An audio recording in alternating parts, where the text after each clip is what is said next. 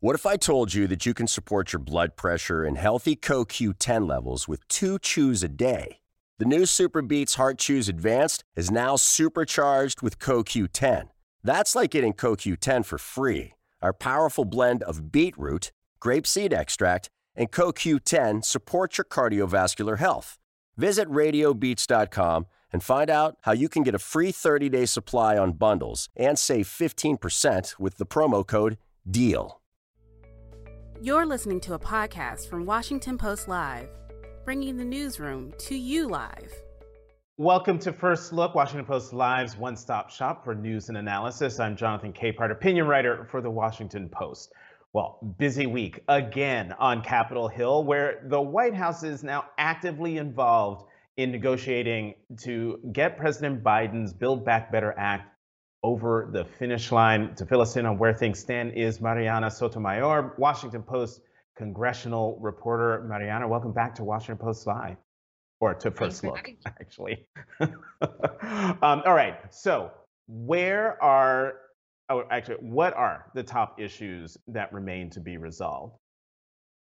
Well, Biden yesterday during that CNN town hall gave away a lot of where he is, where Manchin and Sinema are. And they, of course, are those two senators who, as Biden put it, everyone can be a president in a 50-50 Senate at this point when you're talking about reconciliation. So, a number of things that have been more or less put in place that were questions during this week are really that child tax credit provision that is going to be staying in. Biden says that Manchin's request to means test to have work requirements likely is actually not going to be a part of that. The question that remains, though, is whether it is going to be extended for 1 year or more. Biden had previously floated it would only be 1 year, and that really irritated a number of Democrats in the caucus, since they want to see that made permanent.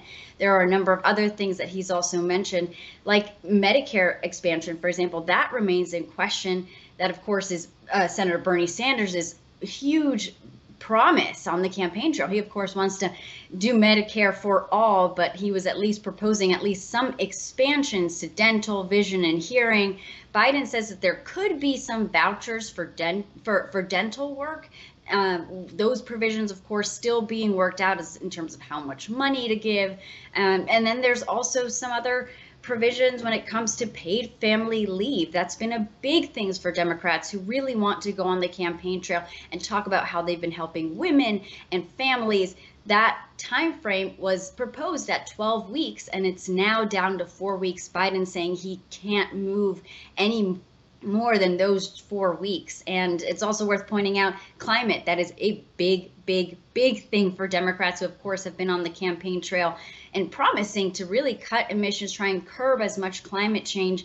Biden actually pointing out that a provision that Manchin was really against, a clean energy provision, likely still going to be in there, noting that Manchin has said he could be convinced. So Biden and, of course, a number of Democratic members really working Manchin on that front. Mm-hmm.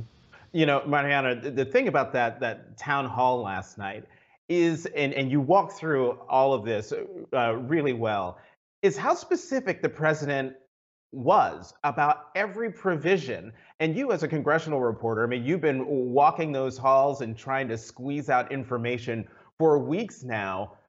But there's the president of the United States sort of drawing the outlines of where things are. Explain to the audience how important what the president did last night was and the impact you think that will have on the action on the Hill today. Yeah, like you said, so many reporters last night joking on Twitter, hey, I've been wanting and I've been reporting this out, and the president basically just said it out loud. And, having covered Biden on the campaign trail, he very much, it's actually not rare to have him kind of say everything that you've been reporting on. At some point in time, I actually didn't think it was that surprising as much as many people have found it to be, because that is almost, when he's feeling very confident about things, he's very willing to chat, very willing to go out there and talk. If anything, it's usually his own press team and those close to him who have to rein him in from giving too much away during negotiations or, any conversation. So what it really means is that the Democrats are getting close. They're not bluffing. When earlier this week on Capitol Hill, we did see and sense some optimism among the Democratic caucus that they're getting closer. And you are now not just seeing that, but really hearing that from the president. And the president's involvement has been a lot more active with these members, really calling them up, trying to get them to a deal, and also saying these are where we can find compromise, rather than in the last couple of weeks, he was hearing a lot from members, asking them what they wanted. Now he's saying, this is what we can achieve. How do you feel about those things? But at this point, it's really time to compromise on a lot of these points. So Mariana, then, and I know the president's remarks Thursday night were sort of late. So, if you haven't been able to reach out to your sources, let me know. But has there been any reaction from congressional moderates, from Democratic moderates and Democratic progressives to what the president said? And is there any indication that folks are still moving in the same direction, even with the president being very specific on where he sees things right now? Yeah, like you said, this morning I've been texting a lot of different aides and members trying to get a sense of where they are. But we have known, at least since early this week, a lot of these positions. We just didn't know how set in stone they were, as Biden made it seem last night. And really, the overall reaction has been some disappointment from moderates and also progressives who, for example, really, really want to make sure that cutting prescription drug costs is included in this bill. Biden didn't really mention it last night, and it's something that Democrats are still working for, but that could be a really big disappointment.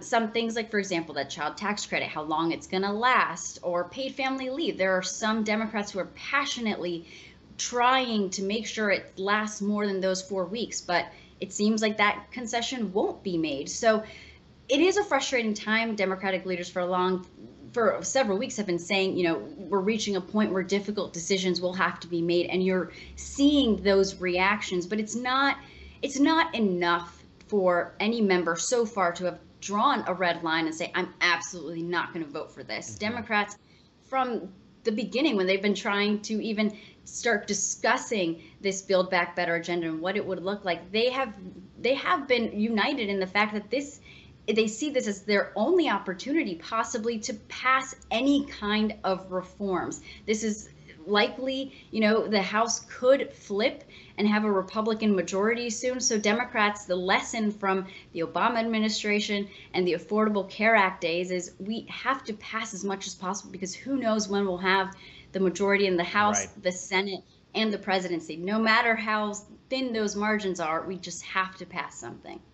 Right, and I keep saying that on paper a presidential term is 4 years, but in reality, in 2021 reality, it really is just 1 year. We're running out of time, but I got to get you quickly on the January 6th Select Committee. The committee voted to hold Steve Bannon in criminal contempt. The full House voted to hold Steve Bannon in criminal contempt, and got, if I remember right, 8 Republicans to vote with Democrats to make that happen. What happens next? Yeah, so there were surprisingly 9 Republicans, 2 of which actually weren't part of that impeachment 10 group who you usually expect to vote in favor of things like this. But, the committee is moving very quickly. And yesterday was definitely a signal, not just by this committee, but also the full House, to any witness that they might call forward, that they aren't holding back at passing or at holding votes to hold someone in contempt. So as of right now, I think the committee has subpoenaed dozens of people who have allegedly helped coordinate, Stop the Steal, social media groups, to just try and gather information. And so far, everyone besides Bannon has been cooperative to a point. But we should expect likely that they call forward and they ask more people involved for more documents. If they don't cooperate, then they will be subpoenaed. Likely, we should expect some closed-door depositions in the next couple of weeks. And, there still remains the question of whether this committee will bring forth Republicans currently serving in Congress, like House Minority Leader Kevin McCarthy, to testify in any sort of way. So that's some of the couple of things to expect in the next couple of weeks, but they're moving quickly. Right, and also Congressman Jim Jordan, and also looming large over all of this, particularly on the Steve Bannon criminal contempt, is what the Attorney General is going to do about it. So we're all sitting on the edge of our seat wondering what he's going to do. Mariana Sotomayor, we are out of time. Thank you very, very much for coming back to First Look. Always fun to be here. Thanks for having me. Thank you. We're going to keep the conversation going with our Opinions Roundtable in a moment. Stay with us. Let's go to the opinion side of the Washington Post, where we will find my colleagues, Hugh Hewitt and Donna Edwards. Hugh, Donna, welcome back to First Look. Thank you, Jonathan. Thank you. Morning, great to be with you. Okay, so as I was talking with Mariana Sotomayor moments ago, last night, CNN town hall with the President of the United States, where he put everything out there. She and congressional reporters for weeks, if not months, have been trying to get hard and fast outlines of what the reconciliation bill would look like. The president went out there and talked specifics. I would like to hear from both of you, but Donna first, your reaction to what you heard out of the president in terms of the specifics of what this reconciliation deal could look like. Well, President Biden put it all out on the table. I was so impressed, frankly, that you can tell he's deeply engaged in the details. He knows where all of the members of the Democratic caucus are in the House and the Senate. And he laid out, some people are not going to be happy with it, but I think he laid out what looks like the framework for the bill that will ultimately pass, the priorities around child care and the child tax credit. We know that he ditched the community college provision, which was near and dear to his heart, saying he'd give up something in order to get some other things. We saw the parameters of what might be the climate provisions in the package. I thought it was actually quite a robust description of where this is headed. And we know that he wants a bill sooner rather than later, and it's important for Democrats to come on board to do that. And it sounded like there has been real progress made in the negotiations. So, Hugh, in the town hall, many times, the president mentioned Senator Manchin and Senator Sinema about what they're for and what they're not for, and how they're, making it impossible to do this for this much amount of time. And I guess my question to you is, how much fun is it for you and other conservatives to watch Democrats negotiate amongst themselves like this in public? Oh, it's a great occasion for joy. But I have to confess, you two are being good reporter analysts, being very diligent. I'm wearing my Browns tie because last night on Thursday Night Football, the Cleveland Browns beat the Denver Broncos in Cleveland. I've been a season ticket holder for the Browns since '99, so I didn't watch a minute of it. I had to watch it on replay this morning when I got up to do my radio show. And I'll tell you, Joe Manchin should do the town hall. Kyrsten Sinema and Joe Manchin should be there because the president basically said, as I watched it on replay, it's up to them. And Joe Manchin gave a big goose egg this week. I'm comfortable with zero, Bernie. They got into it. So I am, when your opponents are busy destroying themselves, don't get in the way. But I mean, okay, but yeah, Senator Manchin and Senator Sanders got into it. The reporting says it was an F-bomb fueled argument between the two of them. But reporting this morning says, as a result of that sort of cathartic release between the two of them, that there is movement, positive movement, happening between the two of them on certain things that the two of them don't agree on. Donna, do you think that they will indeed come to some sort of agreement if not today, on a framework, if not today, in time for two things: the president's trip overseas to the COP24 meeting or COP26 meeting, and in time for the November 2 Virginia gubernatorial election. Wow, that's a lot of deadlines packed into 1 week. I think it's going to be complicated to do that. They may be able to come up with a framework. I hate to put these deadlines because they're somewhat artificial when you're in the midst of negotiations. But time is running out for Democrats. They do not have all of the time in the world. And frankly, if Democrats want to be successful, whether it's on November 2nd with the Virginia governor's race or it's in 2022, they need to just get this done because they won't even have time left to campaign on it if they continue to run out the clock. So, I liken this, on the football analogy, we are in the fourth quarter of the Super Bowl and really in the 2-minute warning. So Democrats really got to get going on this. There's way too much football talk going on in this conversation for me to even keep up. Hugh, let's keep talking about the Virginia governor's race.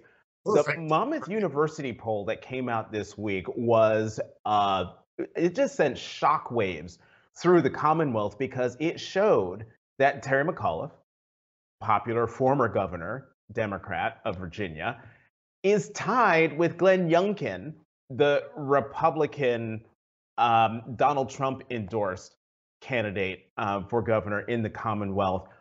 From your perspective, why is Terry McAuliffe having such a hard time pulling away from Glenn Youngkin in the polls, at least? Pulling away? He's drowning. I feel very good about this. Beware of Greeks bearing gifts and Republicans commenting on Democrat-Republican races, right? So adjust for the lie of the green. Mix my metaphor there on you, Jonathan. I think Glenn Youngkin is winning, and handily, because of the education issue. And there's an old rule in politics, and Donna's run and won, so she knows this. If you're talking about your opponent's attack when people are voting, that's not a good sign. And in Virginia, everything has been about Terry McAuliffe not only stepping on a rake, but stepping on the same rake 7 times, parents and education and school boards. He did it in their last debate. He came out with the perfunctory, Glenn Youngkin's taking me out of context, which they immediately bounced back at him like another hot take, another rake in the face. Education, education, education. Who controls education? And did the Virginia public school systems do well during the COVID shutdown? The answers are parents control and no. And that is fueling Glenn Youngkin's surge. Donna, I take Hugh's point about Terry McAuliffe's comments on education at that, and having to explain it at that last debate. But after that debate, Glenn Youngkin had to explain why it was folks were pledging allegiance to a flag that flew during the insurrection at a rally for him. He was not there. Let's put it out there. He was not there. But why do you think that that was something that played to McAuliffe's benefit? One, and two, does that incident, which gave Terry McAuliffe an opportunity to once again tie Glenn Youngkin to Donald Trump, will that be helpful to McAuliffe in overcoming what has been, the political narrative that there's an enthusiasm gap among Democrats for Terry McAuliffe, and that is also why he is, to use Hugh's descriptor, drowning in the polls? Well, look, I think when you have a neck and neck race, you can't really describe it as drowning. But I do think that Democrats, Terry McAuliffe, are going to have to really work on turnout for this election. This was always going to be a turnout election. You have an election coming off of a presidential year. You've got to go out there in Virginia and get all of those voters out. And so that was the challenge that the McAuliffe campaign was facing and that Democrats are facing in Virginia. But that was always true. I think that, Terry McAuliffe has been right to point the linkage between Donald Trump and Glenn Youngkin around issues dealing with face masks and vaccinations and wrapping himself up with, especially during the primary season, with Donald Trump. And, you can't get away from that. I mean, Trump has already said, my eyes are on Glenn Youngkin. And so they are tied at the hip. And I think it's important to remind Virginia voters of what they're going to get. And that flag on the heels of, the tragedy in Charlottesville, I think Glenn Youngkin is in a really dangerous place here. And I think it's right for Terry McAuliffe to point out what that danger is. But they've got to get on every door and every voter to turn out voters, and maybe to buy a narrow win in Virginia. Donna, I kind of know what Hugh will say to this, but I want to ask you this question. If Terry McAuliffe loses, or conversely, if Glenn Youngkin wins, is that, I'm trying to remember who said this saying that if Terry McAuliffe were to lose, it's not only, the canary in the coal mine is dead, meaning Democrats in 2022 are in deep, to use a technical term, doo-doo. Do you agree with that? I don't know if I agree with that, but look, I have always thought that 2022, if you just look historically, is going to be a tough year for Democrats. There's no question about it. And it begs the question of Democrats really being aggressive about getting this Build Back Better plan and the infrastructure plan passed so that it can be at people's doors. And so there's a lot that is going on with the McAuliffe campaign. I think that they can pull it out in the end, but I don't know that that is necessarily a referendum on what's going to happen in 22. It's going to be a tough 2022 election anyway. So late last night, a spokesperson for the family of the late Secretary of State Colin Powell announced that a memorial service will be held at the National Cathedral on November 5th at noon. It'll be an invitation-only memorial service. Hugh, I'll start with you and then come to you, Donna. This just, America lost a giant when, with the passing of Secretary Powell, first Black National Security Advisor, first Black Chairman of the Joint Chiefs of Staff, first Black Secretary of State. Hugh, what did our nation lose when Colin Powell left us? Great American, a statesman. I was at the Nixon Library, which I'm the president of, with Bret Baier on Monday night when Secretary Powell passed. And the show began with a picture of Colin Powell as a White House fellow with Richard Nixon. So take that in. He always credited that White House fellowship with giving him a taste for the Beltway, which he ended up turning into a complete mastery of it. And for 50 years, Colin Powell has served the country with grace and dignity, and at personal risk, because he served, I believe, 2 tours in Vietnam, saved 3 people off of a burning helicopter, as I recall the story. And I know that some people used it as the occasion to bring up the WMD controversy. He gave it his best shot. The world believed there were WMD in Iraq. And I think Secretary Powell is the finest example of an American who served America whenever his president, no matter which party, asked him to. One second, Donna. Hugh, you mentioned that Secretary Powell served this nation with grace and dignity, and I agree with you 100%. What I would love to know from you is your reaction to the undignified and ungraceful statement issued by former President Trump on the passing of Colin Powell. Unfortunate.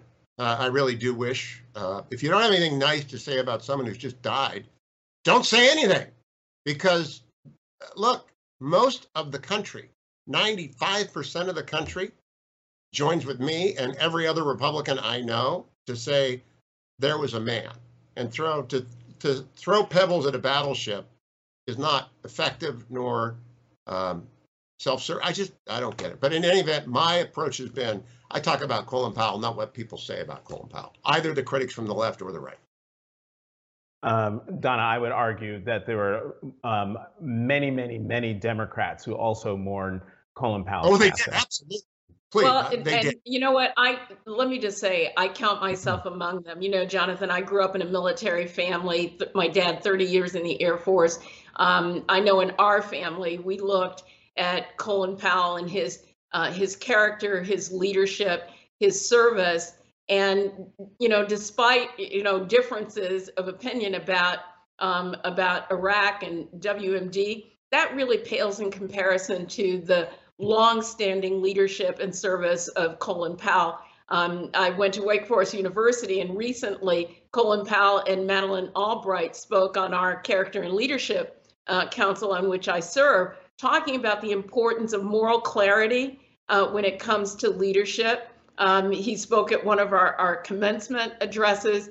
I think that he stands tall among Americans, and as has been suggested in our friends group, we think in this discussion about how we rename some of these military facilities, taking away those Confederate names, that Colin Powell's name should be on one of those facilities someplace. And so I hope that the lasting legacy of Colin Powell is going to be his clarity, his leadership, his character, and that we honor him in the way that we should for his service. We've got less than three minutes to go. I'm just wondering, Hugh, is that era that Secretary Powell was a part of, grew up in, represented, is that era gone? Can we get back to those ideals that drove statesmen like Secretary Powell?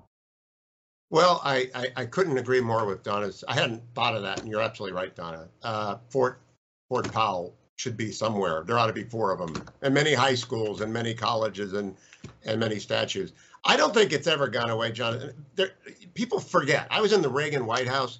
Everyone remembers the Reagan years now with a glow. It was brass-knuckled, knockdown, kick them in the stomach politics. And Colin Powell did that in D.C. as well as anyone with Richard Armitage. So yes, he's a great American, but he fought through the same stuff that we are fighting through today, because it's the only way in a free society to reach the dialectical end. And Donna, 30 seconds left. Well, look, I think that Colin Powell stands in his leadership, but I think that there are many members of the military, people who are in public service, who stand in that gap too, and we need to begin to elevate them so that we can reclaim the kind of moral leadership that we've always had and have embraced. And Colin Powell represented that, and we need more of that in our public life. Yeah, more of it in our public life, and more people doing it publicly rather than behind the scenes. Donna Edwards, Hugh Hewitt. As always, we got to go just when the conversation starts getting good. Thanks for coming back to First Look. Have a great weekend. Thank you, John. See you, Donna. Thanks for listening. For more information on our upcoming programs, go to WashingtonPostLive.com.